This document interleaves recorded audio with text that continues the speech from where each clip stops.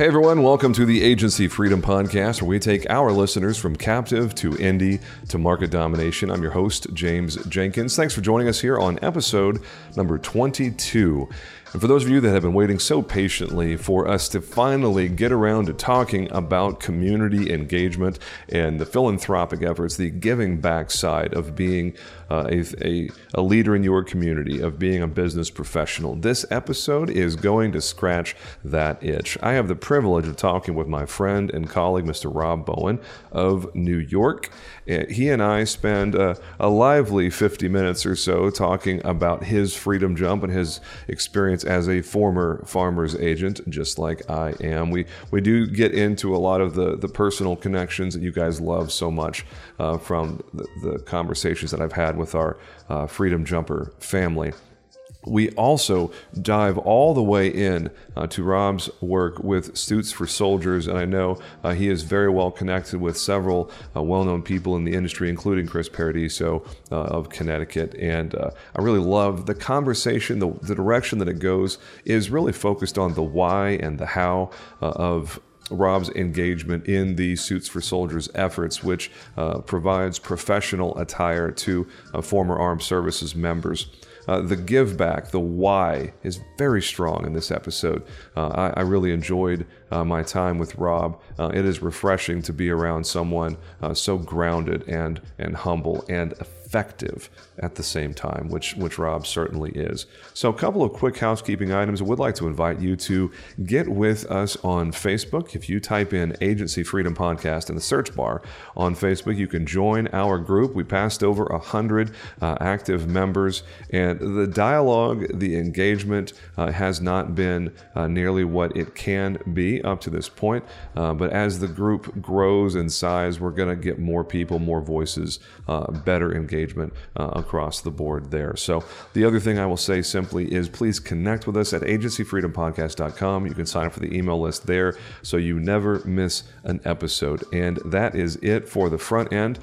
Please enjoy this lively conversation with Rob Bowen of New York. Thanks for listening, everybody. This is the Agency Freedom Podcast, episode 22. Let's go. There are two kinds of people in the insurance industry: those who are captive and those who are free.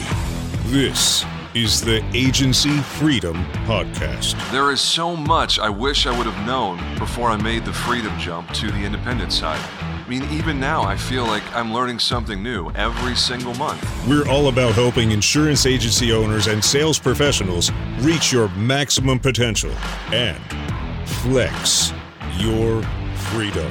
My team and I replaced 6 years of captive agency revenue in 17 months with RiskWell. 17 months, man. It's crazy. This show is where I share our successes, our failures, and what I've learned along the way. We lay out a blueprint of how to make your freedom jump from captive to indie to market domination. I'm bringing you colleagues from markets across the country with dozens of different specialties. They're eager to share their stories and best practices with you. I'm your host, James Jenkins.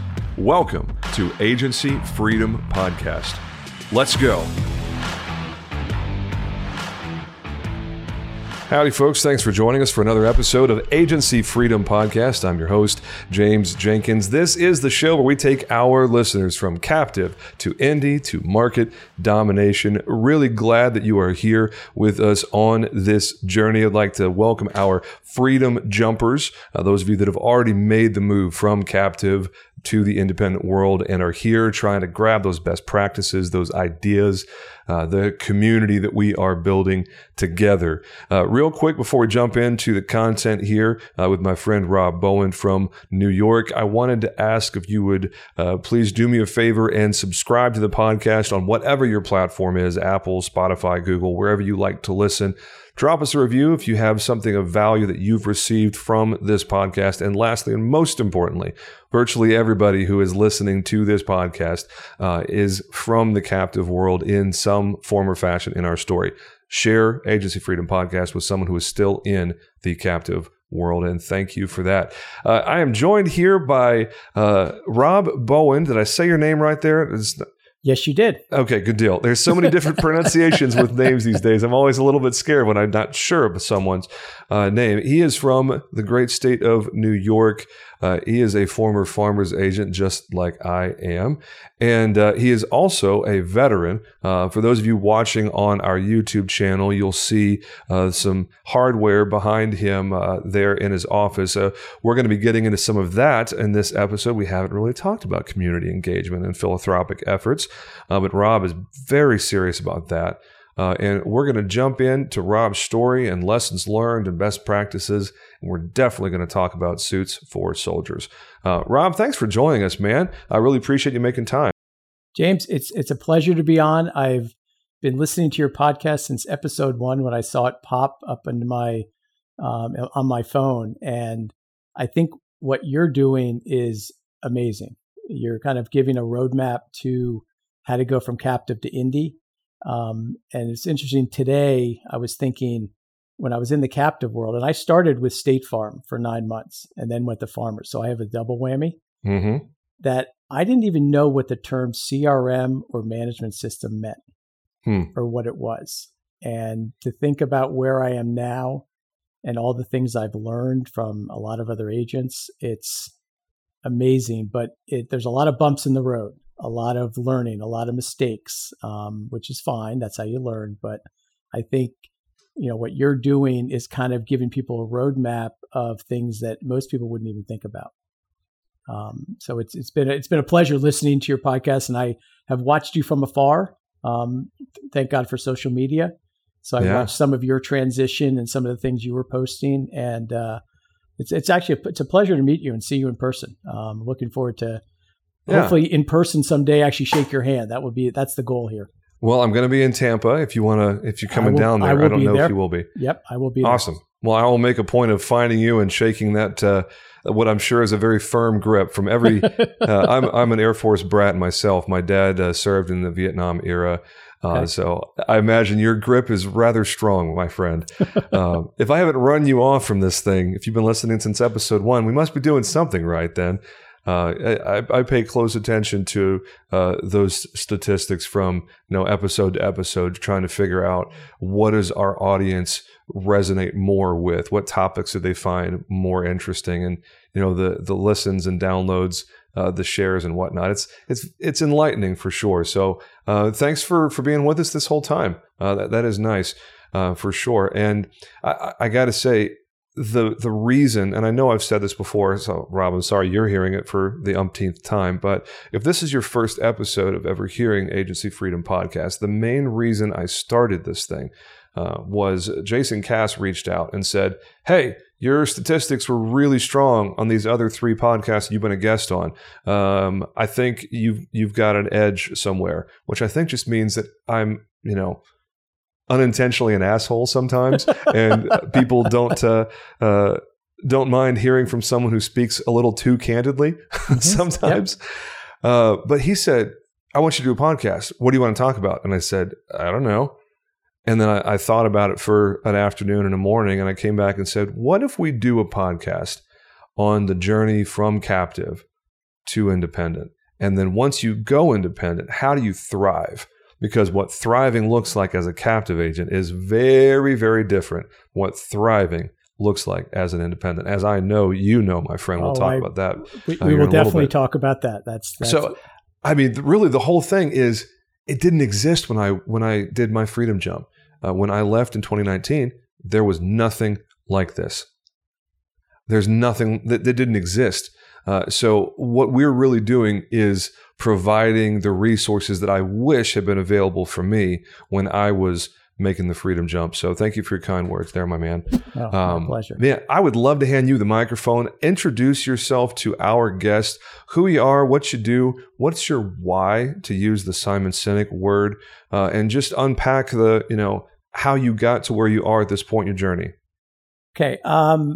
I served in the military for 8 years, got out in 1995, spent about 13 years down on Wall Street, actually worked at Standard & Poor's and rated life insurance companies. So I'd been around insurance, had a couple other jobs. And then when I turned 50, 7 years ago, decided insurance. Let's go insurance retail. Connected up with State Farm, did that for 9 months, and was told I wouldn't make it. So didn't get a permanent contract, even though I was the number 2 producer in my county. So, well, they were wrong. So yeah, they were wrong. Thank you, State Farm, for getting it wrong about Rob Bowen. And the main reason was, and I should have taken this to heart at that point, but as I've heard you say on the other podcast, the answer to your question is there's 116 products at State Farm you need to sell. Oh, God. That's the number. Oh. So No. Thank you. I was waiting for you to push that button. So golly, it's that hard, is stressful, man. Oh, it's hard to be a banker, a mortgage lender, an insurance agent, a life insurance. So I basically said, I can't keep turning my agency every month when you guys have a whim on, hospital income this month, mortgages this month. And so we parted ways, and a friend of mine worked at Farmers. He was in New York, in the Northeast, when they built out the Northeast, it wasn't the model you had, the DM model. We had corporate model. Yeah, they called it the Atlantic expansion. Atlantic expansion. So we were different. And so a friend of mine had started doing that. I had an office. I had staff. I'm like, I got to figure something out. It sounded really good. And honestly, we did very well for 5 years. Made toppers, made championship, I think was the name the last year we were there. You alluded to what's killing it in the captive world is different than what's killing it in the indie world. And we made every trip, but it was a struggle to make money. It was a struggle to have revenue. It was a struggle to get this thing going. We did quite a bit of commercial outside of Farmers, legitimately, because Farmers has their narrow appetite. Especially in the Atlantic territory. Oh, especially in New York. Let's start there. New York, yeah. We have this wonderful thing called the scaffolding law, action over whatever for contractors down in the 5 boroughs. And so it's hard. So we did that for about 5 years. And then November of 2020, we went fully independent. Had a little disagreement with Farmers. I won't go into the excruciating details, but had a little disagreement about what we were allowed to do. And they said, you're done. I said, cool. Basically switched my signs the next day, and we were off and running. And one of the best things about being independent is you can do whatever you want. One of the scariest things about being independent is you can do what you want. Yeah, you are not lying. There was a lot of, my team would say, so what are we doing? And I'd had to look behind me and go, wait, that's my responsibility. We'll get into the whole technology issue that's going around the insurance industry, the shiny objects. I love shiny objects. I love to chase them. And I'm finally slowing down with that. I have found, once I found the right group of people, and had people I could lean on, reach out to, mentor me a little bit, things became a lot easier. But I had to find them. And thank God for Facebook. Thank God for IAOA. Thank God for people like David Carruthers, Chris Paradiso, who have opened their arms. And I'm some small agent in New York, and they're willing to spend time with me and willing to help me and guide me and kind of walk me through, keep me from getting myself in trouble. Yeah. We were fortunate. We had some markets. We are defining our niches a little bit better. I'm laying a foundation so we can grow. I learned early on, everyone's problem is we don't have enough leads. Well, that's probably not the problem. The problem might be your processes that prevent you from processing those leads. So getting more leads is going to choke you. Yeah. So we decided, let's get the foundation built, and then we'll worry about pulling in more leads. Right now, we have a lot of referral base because I've been in the same office, same phone number for 7 years. So people know what I'm doing. We do a lot of work in the community. So most of my business is referral base, and we do very little marketing right now. We're changing that, but my goal is to kind of grow off of our foundation and scale, and that's hard. No, consider yourself fortunate in that regard, because when I left, I gave up everything they required me contractually to give up my phone number. I had to move to a different office. It had to be at least 1 mile away from the previous one. And I mean, it was probably 2 years before I stopped getting angry phone calls from people that had to go out and find me because they called my former number. And of course, the agent that bought my book lasted 10 months and then sold it to another local agent. He left the industry entirely. He came in fresh from higher education, left the industry entirely 10 months later. So 2 years of what happened? Why did you leave? Where did you go? I couldn't find you. So consider that a blessing, my friend. Same office, same phone number. That I bet you that was very nice to be able to just literally turn the sign around and you're a different office. Yeah. And we have, I know a lot of captives have the non-competes. They're illegal in New York. So what we really have is a non-solicitation, which I've been honoring until November 16th of this year. But yeah, they asked for my phone number and I said no. They mentioned nothing about moving my office. I pay the rent. So my view is I paid for my phone. I paid my office. It's mine. Yeah. And I didn't get a lot of pushback. Again, I think it might be a different model. The corporate model is it's a different model. Yeah. Completely different model. So no, because they flat out said, no, we will sue you. Yeah. I was like, all right, fine, take the phone number. Yeah. We didn't go down that path, thank God. I think it was more a mutual agreement that it's better for both parties. Let's just move on. I'll respect you, you respect me, and we're good. Yep. Let's not get personal. It's business. My book got distributed among other agents, and it's not being serviced correctly. I get phone calls all the time. My agent doesn't call me. My agent doesn't do this. And I'm like, sorry, I can't really help you, but give me some time. So I like to ask the question in most of these interviews, what was the straw that broke the camel's back? I think I already know the answer. You said there was a disagreement on market and there was a please go somewhere else sort of conversation. So maybe the context of your freedom jump is a little bit different. But you already alluded to the fact that you were very much looking for the next thing because you felt in your gut that being a captive agency owner, was not a long-term solution based on conditions, based on what you were seeing. Talk to us about that because you chose to be a captive agent. No one forced you to do that. You're a military guy, so I know you're highly regimented in your thinking. You were in the what is it, Air Force? Is that right? Navy. Sorry, yep. I didn't mean to insult anyone there with the Air Force. Naval aviation. No kidding. That of course that's what the wings are on the wall back there. So you're a naval aviator.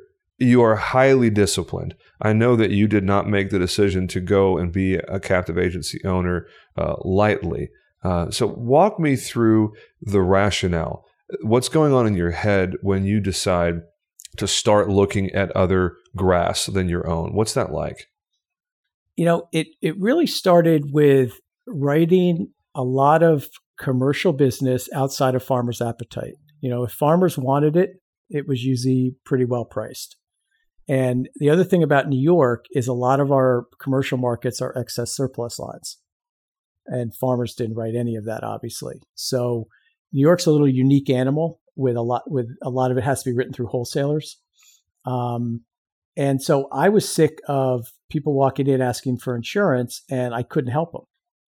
So I started getting some markets, started getting almost set up as an independent to a certain degree in the same office. I wasn't trying to hide anything. I was very obvious in what I was doing.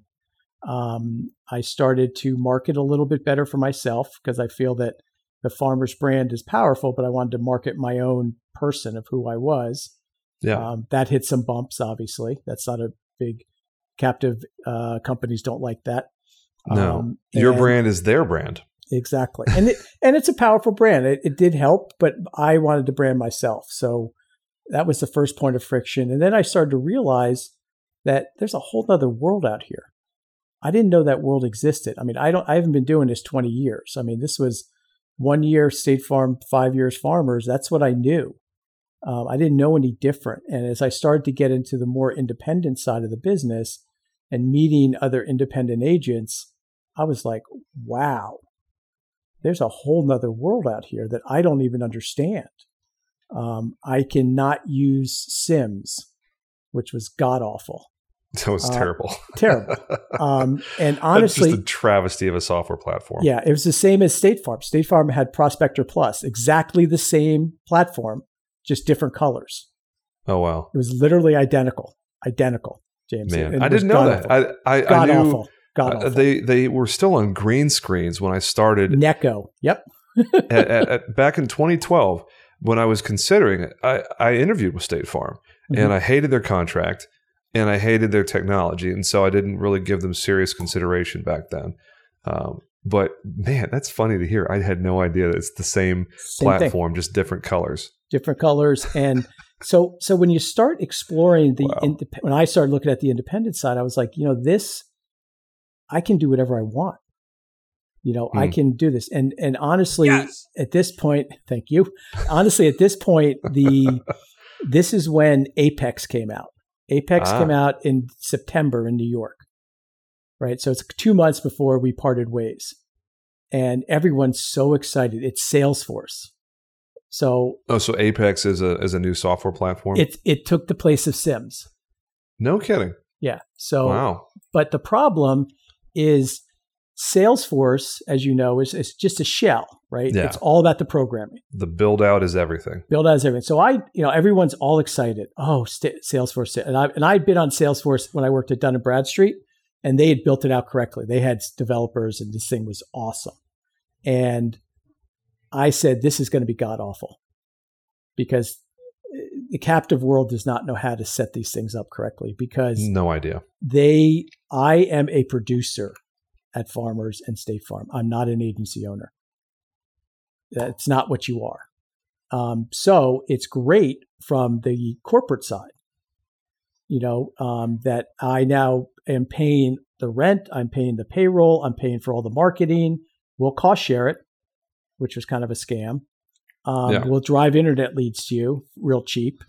That's not the way I run my internet office. Leads that are low retention, low profit. Yeah, and I don't run my own. I know agents that are very successful. That's not the way I do my office. So I was like, And then Apex came out, and all our data moved over. And the first day, I had 400 tasks to make phone calls. Wow. And I'm like, okay, this is stupid. So I call my sales leader, and I said, hey, how do I customize this? How do I delete some of the steps you guys have put in here? You can't. That's very eye-opening to me. And I know why they do it, right? They branded it. I couldn't touch anything. The emails that went out, the links that went out, some of the links went to farmers.com, not my own website. That said a lot. So I was the nonsense that captive agents put up with, man. Oh, and I did it for 5 years, because you know why, James? You said it earlier. For me, I was successful. I made Toppers Club 5 years in a row. I made it every single year, and it wasn't hard to make, honestly. And then last year I made Champion.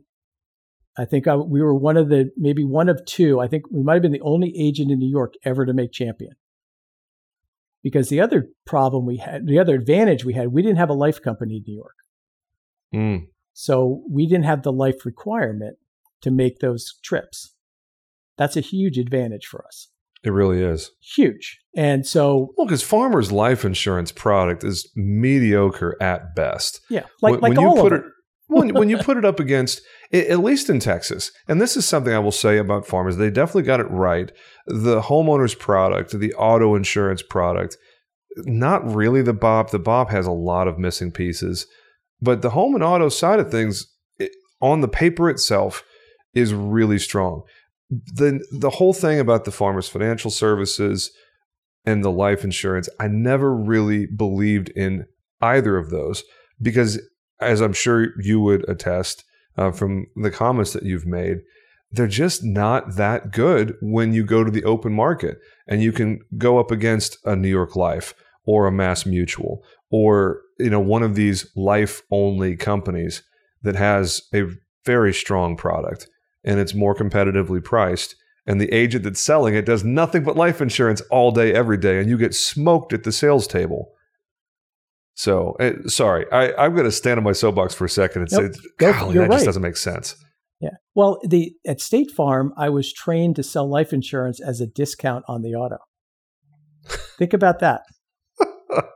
So when I got my State Farm book, like they'll give you a book when you start. Mm-hmm. I was calling the clients and said, "Oh, you have this," and I told a couple clients, "You have a life insurance policy." "No, I don't." "Well, yes, you do." "Oh, I didn't know I had life insurance with you." So they would sell a $50,000 term or a whole life. I don't remember what it was, but it was dirt cheap, and you could almost get enough of a discount on the auto to pay for the life insurance. Wow. It was the old theory of bundle everything together, but that's not the way to sell life insurance.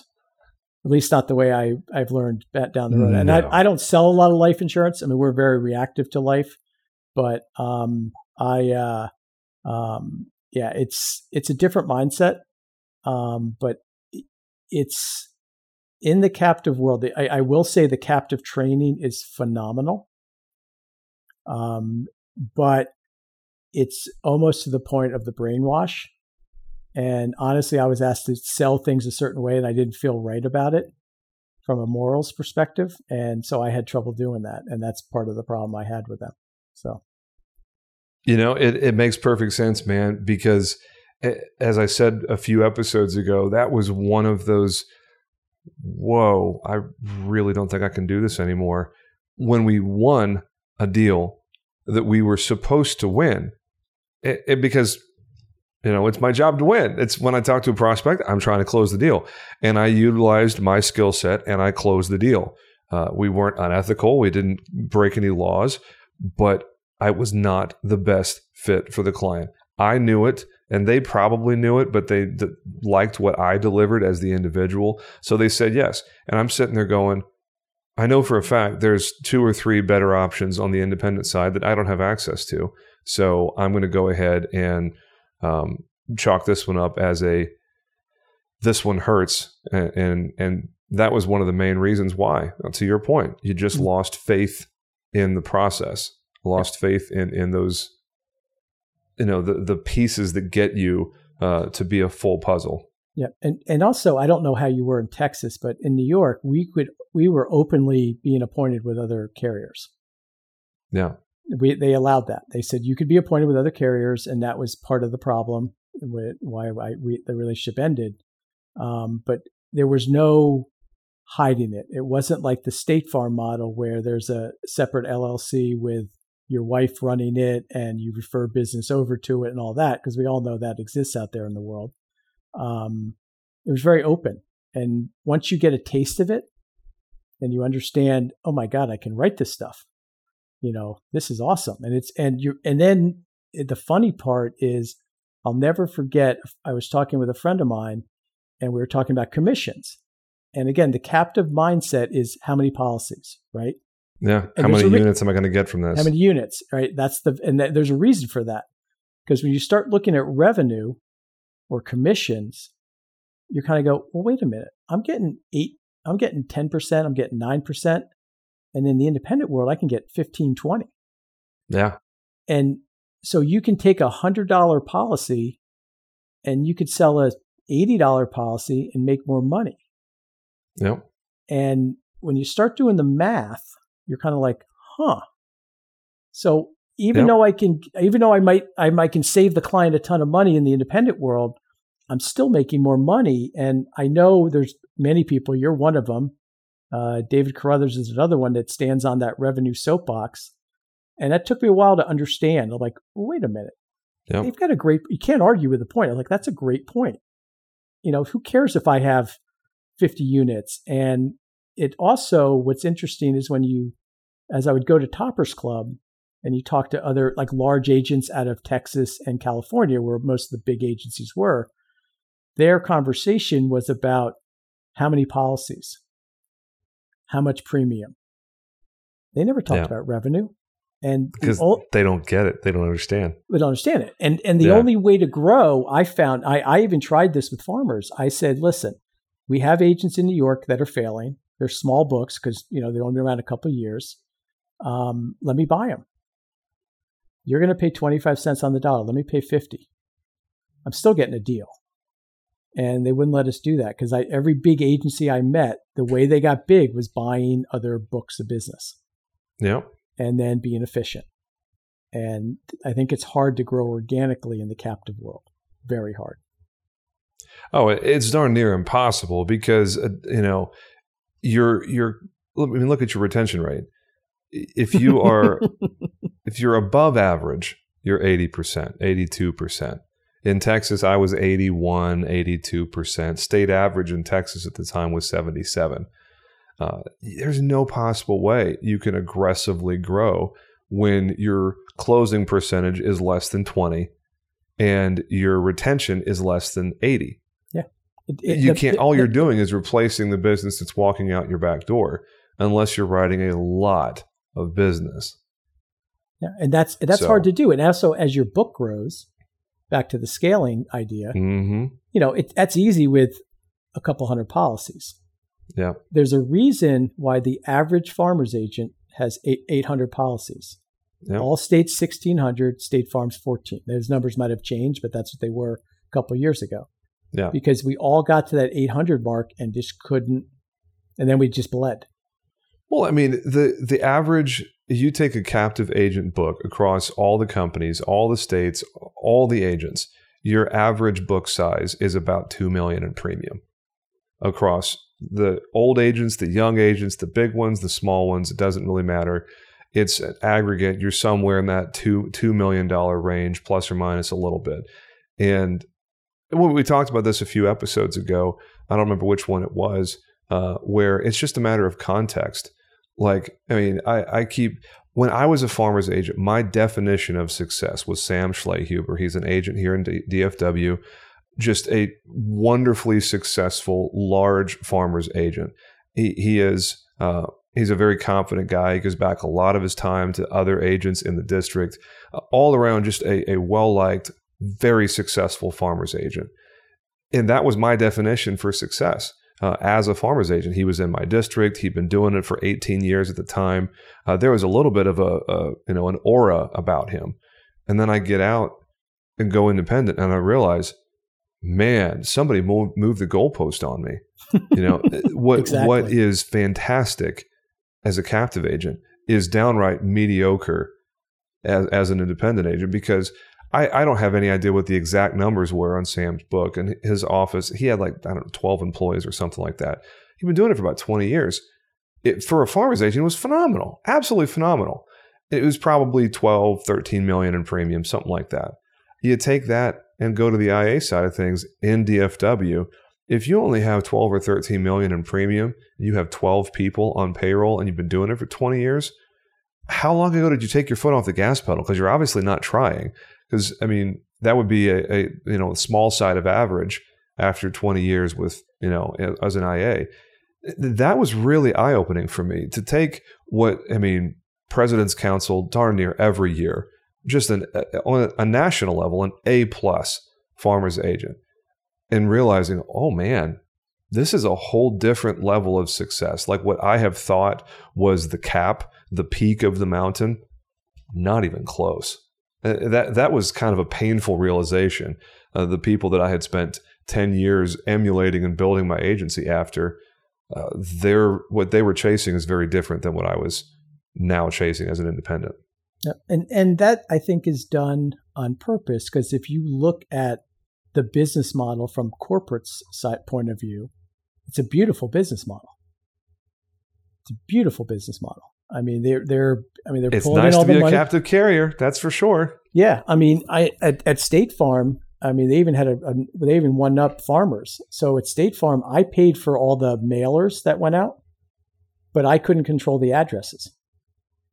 What? Yeah. So they made me pay X amount of dollars each month based on the number of people around my office. Now, my county is 330,000 people. It's not that big. Yeah. That's the whole county. There was 25 State Farm agents in the county. Wow. So each one of you only has 10,000 prospects. Yeah. So, but we would pay for their marketing that they would send out but we would pay for it. I'm paying for the payroll. I'm paying for the office. I'm paying all the expenses. And they're putting out all these flyers that say State Farm all over it. And then in little print says Rob Bowen. So they're marketing themselves and the agents are paying for it. And they said, we don't send it to multiple households, right? Each household only gets one agent's letter. And I had friends of mine that would get 6 letters from State Farm agents. You mean to tell me that their direct mail campaign was not finely tuned? That it didn't make any mistakes and double up on people? It would. This is my shocked face right here. I can tell, but it's that kind of stuff which is brilliant from the corporate level. But now that I've kind of opened my eyes to it, I look back at that going, wow. So I'm blindly paying money, funding State Farm to send out bailers, and probably to pay for social media and all this other stuff that's going on. And they're branding themselves. They're not branding Rob Bowen. They're branding State Farm. Because I had people would call me. They'd show up with the bailers, and it was some other agent. And that client didn't care. They're like, oh, you're a State Farm agent. I want a quote from you. Okay. Well, that was one of my biggest frustrations from a branding perspective. Because as you can imagine from what you've seen and heard from me, I like to do my own thing. I'm not a follower. If the pack is going in one direction, I feel a visceral, compelling feeling to do something different than whatever the pack is doing. It's just how I'm wired. I had my own website that was not approved, my own email address that was not approved. I had my own marketing that I did that had farmers branding was nowhere on it. I went and got my own logo because I didn't want anyone to know that I was a farmer's agent. This was like 2 years before I left.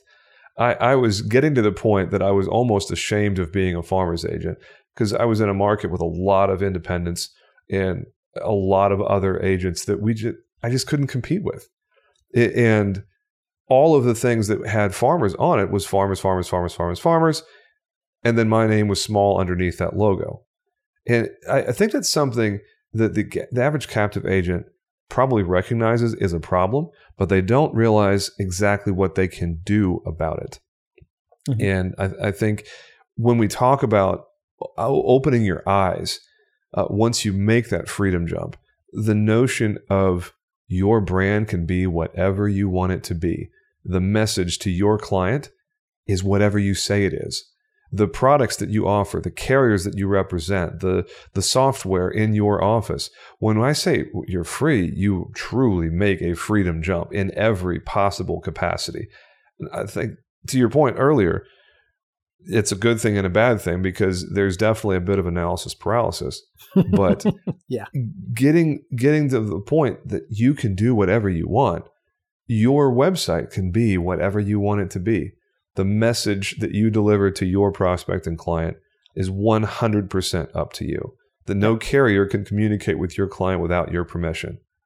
And man, that is a beautiful thing. And I have to put that out there because holy cow, that really is one of the best parts about being what we are. If you'll give me just a second, Rob, that we are 34 minutes into this episode. This is a great time for a commercial break. So go ahead and roll that commercial and we'll come right back with my conversation with Rob Bowen here on the Agency Freedom Podcast. All right, we are back. Thank you for joining us again. I'm sure it was a great commercial, whomever it was. Thank you for sponsoring our show. Rob, we are going to pivot real quick here because I know that something that has been a hallmark of the way that you run your agency, the why behind your agency, is this concept of a strong engagement in your community, of finding a way to give back in a meaningful way. I know that you have adopted your own version of what farmers did with Suits for Soldiers, and you're doing that in your office. Before we get to that level of specificity, I'd love for you to talk about your philosophy of community engagement in a more general sense, for the way that you view your office in your community, your place as a business owner in your town or city. Talk to me about that first. Yeah. My view of that is I think we as small business owners have a platform that we can leverage to help whatever your passion is. My passion happens to be veterans and the schools and the kids. And it doesn't matter. But I realized early on that because I'm out networking, I'm out talking to people. That's what we do. That once I have that audience, I can leverage that to help a veteran. I can leverage that to help, the children at the schools. There are a lot of organizations that want to help veterans. There's a lot of organizations that want to help the schools. I can connect them. So what I'm doing is leveraging my brand. I'm leveraging who I am as a person, and I'm leveraging the fact I have a physical office to help other people. When I go out and do presentations to realtors about flood insurance, or real estate investors about what a vacant property is or what builder's risk is, I always ask for a couple minutes at the end to talk about Suits for Soldiers or something else that I'm working on. And that's the platform I'm talking about, is that I've got people, and it's a direct ask. It's a lot easier to have that conversation than to sell insurance. But, and people will help me. They'll be, hey, I know this guy. Why don't you connect with him? I know this person. You can connect with him. I've got a bunch of suits in my closet. I'll bring them to your office. So for me, I feel it's like an obligation. Now, the veteran piece, being a veteran, I feel I have that moral obligation to help other veterans. I came out of the military, don't have PTSD, don't have any disabilities. And a lot of these young kids coming out now have a lot of problems.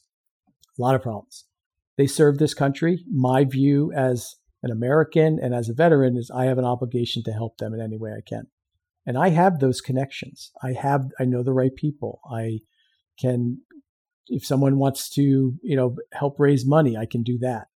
There's a lot of different ways to do this, and to leverage my resources and to leverage the platform to get it done just seemed to make sense to me, and it was not that difficult once it dawned on me. It took a little while for the epiphany to happen, but once it did, I was like, holy crap, I can do this. We can really have an impact on children. We can have an impact on veterans. We can actively help them. And I'm in a lot of networking groups, and people connect me to other veteran organizations that work with veterans. So now I can connect to them, and it's very fulfilling. It's a lot of fun. And I also honestly get to meet a lot of very interesting people doing it. Well, I think it's really cool for you individually because you're not just a veteran. There's a couple of subsectors within the veteran community. And if you serve in special forces, there's a certain amount of fraternal attitude, whether you're Delta or Green Berets or the Air Force has their pararescue jumpers and obviously the SEALs. All of those subgroups have their own thing, but then the community of aviators and then naval aviators. I mean, the idea of flying a rocket ship off of a floating base in the middle of the ocean and having that tow hook grab the cable on the deck of an aircraft carrier, such a tiny number of people ever experience what you did as a profession. Mm-hmm. So the amount of credibility that you have, even within the veteran community, has got to be pretty special for you to experience. Yeah, it is. And I just want to be clear. I didn't fly these planes. I actually sat in the back and hung on for dear life. Oh, okay. Which makes it even more fun. So well, that's even better, man. There's a lot of, you were responsible for all the math involved. Yeah. So I was in an E2. So we were like air traffic control off the carriers. Oh, cool. But we were young kids. Was that an AWACS? It's the AWACS is the Air Force versions. We were the E2C Hawkeye. C Hawkeye. Okay. Yeah. So we like to say, sorry, Mr. Air Force brat, but it took the Air Force 35 guys. We did it with 5 in the Navy. So just throwing it out there. No, my dad served in the Air Force first and then the Army after that. Okay. So this is the kind of geeky the childhood that I had. We had those flashcards of the silhouettes. And it would have the airplane's information on one side of the card. And on the back of the card, it was just the silhouette. It would say from the side and from the top. And he used to quiz us. We'd have the deck of cards. Be like, all right, what's this one? F-14 Tomcat. Wrong. F-18 Hornet. It was like, oh, crap. That was a big part of my childhood. So hearing that you're in a E22 Hawkeye, man, that brings me back for sure. So either way, whether you're flying the plane or you're in the plane, you have a lot of credibility within the veteran community to be able to, get in front of the right people and figure out what do people need. And obviously you decided Suits for Soldiers was going to be a major focus of your community engagement, your philanthropic efforts. Talk to me about that. How did you get that platform going? You had some experience as a farmer's agent. How did you make that your own? I'd love to hear about that for a few minutes. Yeah, it was interesting because when Farmers 5 years ago, November 10th, I got a poster that said Suits for Soldiers. And so I called the guy that ran it out of California and said, hey, what is this thing? Oh, we're going to start collecting suits in the Northeast Territory. So I said, okay, what are we going to do with them? We're going to send them to the military. And I go, well, where? They really didn't have a plan. So we did it in 5 states. We collected like 6,600 suits in 5 weeks. My office, do you want to talk about marketing, James? We did 1 newspaper article in our local newspaper. 1. I was collecting 30 suits a day for 5 weeks. Wow. I collected 1,600 people pouring through the doors. So I was like, what do I do with them? And they're like, we're not really sure yet. We're going to send them to McGuire Air Force Base. Okay, so every Friday we'd pack up boxes. Farmers would pay for the postage and I'd ship them. And I said, this isn't the way to scale. I didn't use that term because I didn't know what that meant yet. But so I connected with an organization called Save a Suit out of Bethel, Connecticut, that actually collects suits and does job fairs, among other things that they do. So now I have a distribution source. So that happened about 3 years ago. So once a quarter, they come with a cargo van. We fill it up, literally, and they bring it back. And they have, this year, we've done 562 veterans around the United States. They do virtual tailoring. Once COVID allows us to open up, we'll start doing more job fairs. Department of Labor is involved. A lot of the big companies are involved. Because think about it. If you're a big company and you say, hey, I want to hire veterans, cool. Why don't you rent out that convention center? We'll show up with 400 veterans dressed for an interview. And you also bring in, maybe a LinkedIn person, a resume writer. We always bring in mental health, right? We want people there to watch these kids, make sure everything's okay. You can bring in the VA. You're entitled to VA medical benefits. Did you know that? Most veterans don't. I didn't know that till 3 years ago. I'm 57. So I went for 24 years not realizing I was eligible for them because I thought you had to retire. So it's getting the word out. So the suit becomes the symbol to bring the guys in and the women in. And then you can provide a ton of resources for them. So it's very powerful. In my office, I made a decision early on. I don't take people's names. I don't take their phone numbers because I don't want them to think I'm going to market to them as an insurance agent. So I don't. And I literally, my team knows this. We do not ever sell. And we never have. I've had people come back 3 times and say, are you going to sell me insurance? I'm like, no. And they're like, well, would you quote me? I said, I will, but I'm not going to ask you because that to me is completely separate and I have to maintain my integrity. Yeah. So we have not gotten a lot of business out of it, which is fine. I don't want the business. Sure. But what it's done is it's now allowed me to brand myself. I'm known as the suit guy. That's great. Well, and obviously there's what you mean is you haven't gotten direct business. Yes. The indirect business, I imagine, is very strong because you have found a way to separate yourself from the mongrel horde that just says, hey, can I get you a quote? Hey, can I get you a quote? Oh, let me review your policies. Oh, I can save you some money. Shut up. What are you doing for the soldiers? Oh, my guy got a Suits for Soldiers campaign. What did your guy do? Buy a billboard on the highway? Mm-hmm.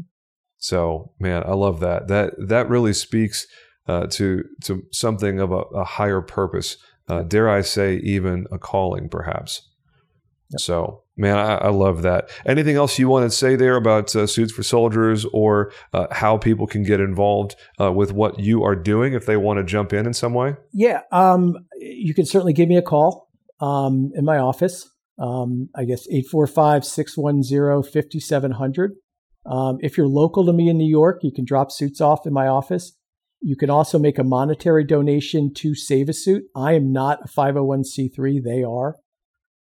So they'll take donations right off their website. It costs us $40 to mail a suit around the United States. So we're taking monetary donations. We have a ton of suits. We have a lot of dry cleaners who donate clothes after 90 days or whatever the number is. But if anyone wants to get involved, anyone wants to collect suits for Save a Suit, that's great. I'm the only one that does it in New York. Most of them are in Connecticut, which is where Save a Suit is based out of, run by a gentleman named Scott Sokolowski, who is in the Air Force. So he wants to go nationwide. And ironically, he did talk to farmers about leveraging what they were doing, and that didn't work out. So imagine that. Yeah, shocking. Gosh. So yeah, whatever anyone wants to do to help, I will take suits. I will take interview clothes. I'll take most anything. And certainly the monetary will help us virtual tailor these suits and ship them out to, the men and the women that serve this country. No, I love that, man. I will definitely be contributing. You said it's $40 to ship? $40 to ship. So if you go to saveasuit.org, is the organization, and there's a donate button.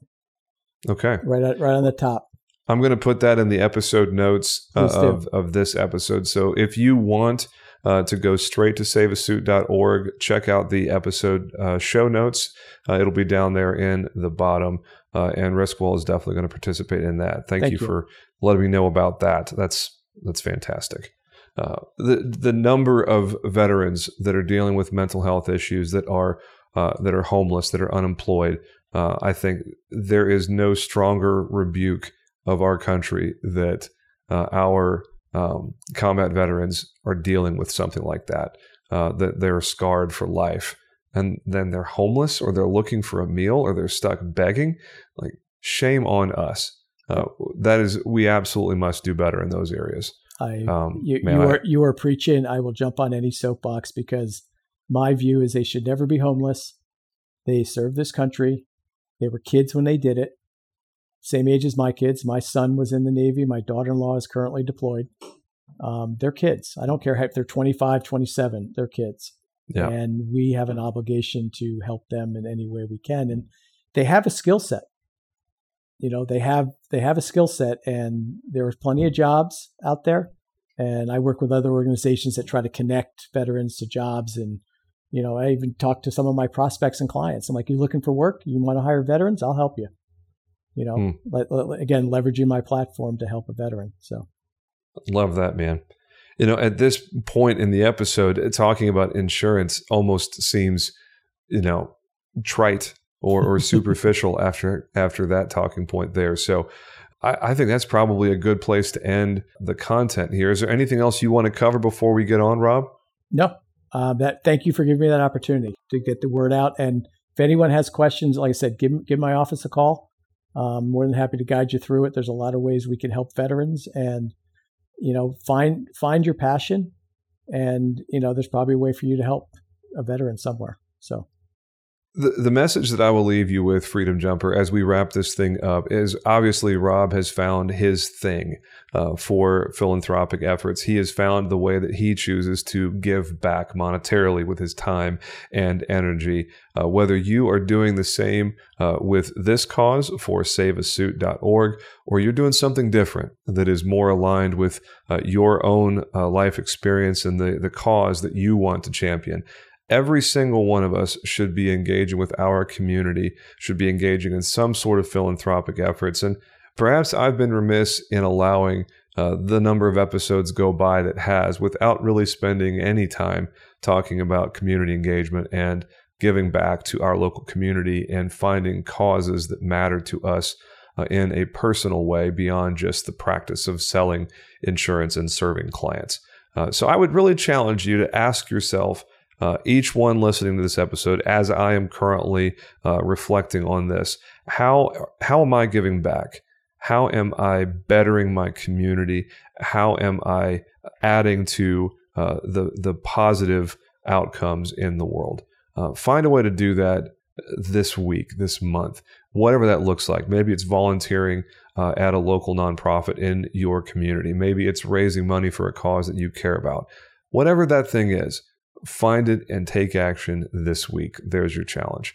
Because most people listen to this on Fridays, so that's when our episodes drop.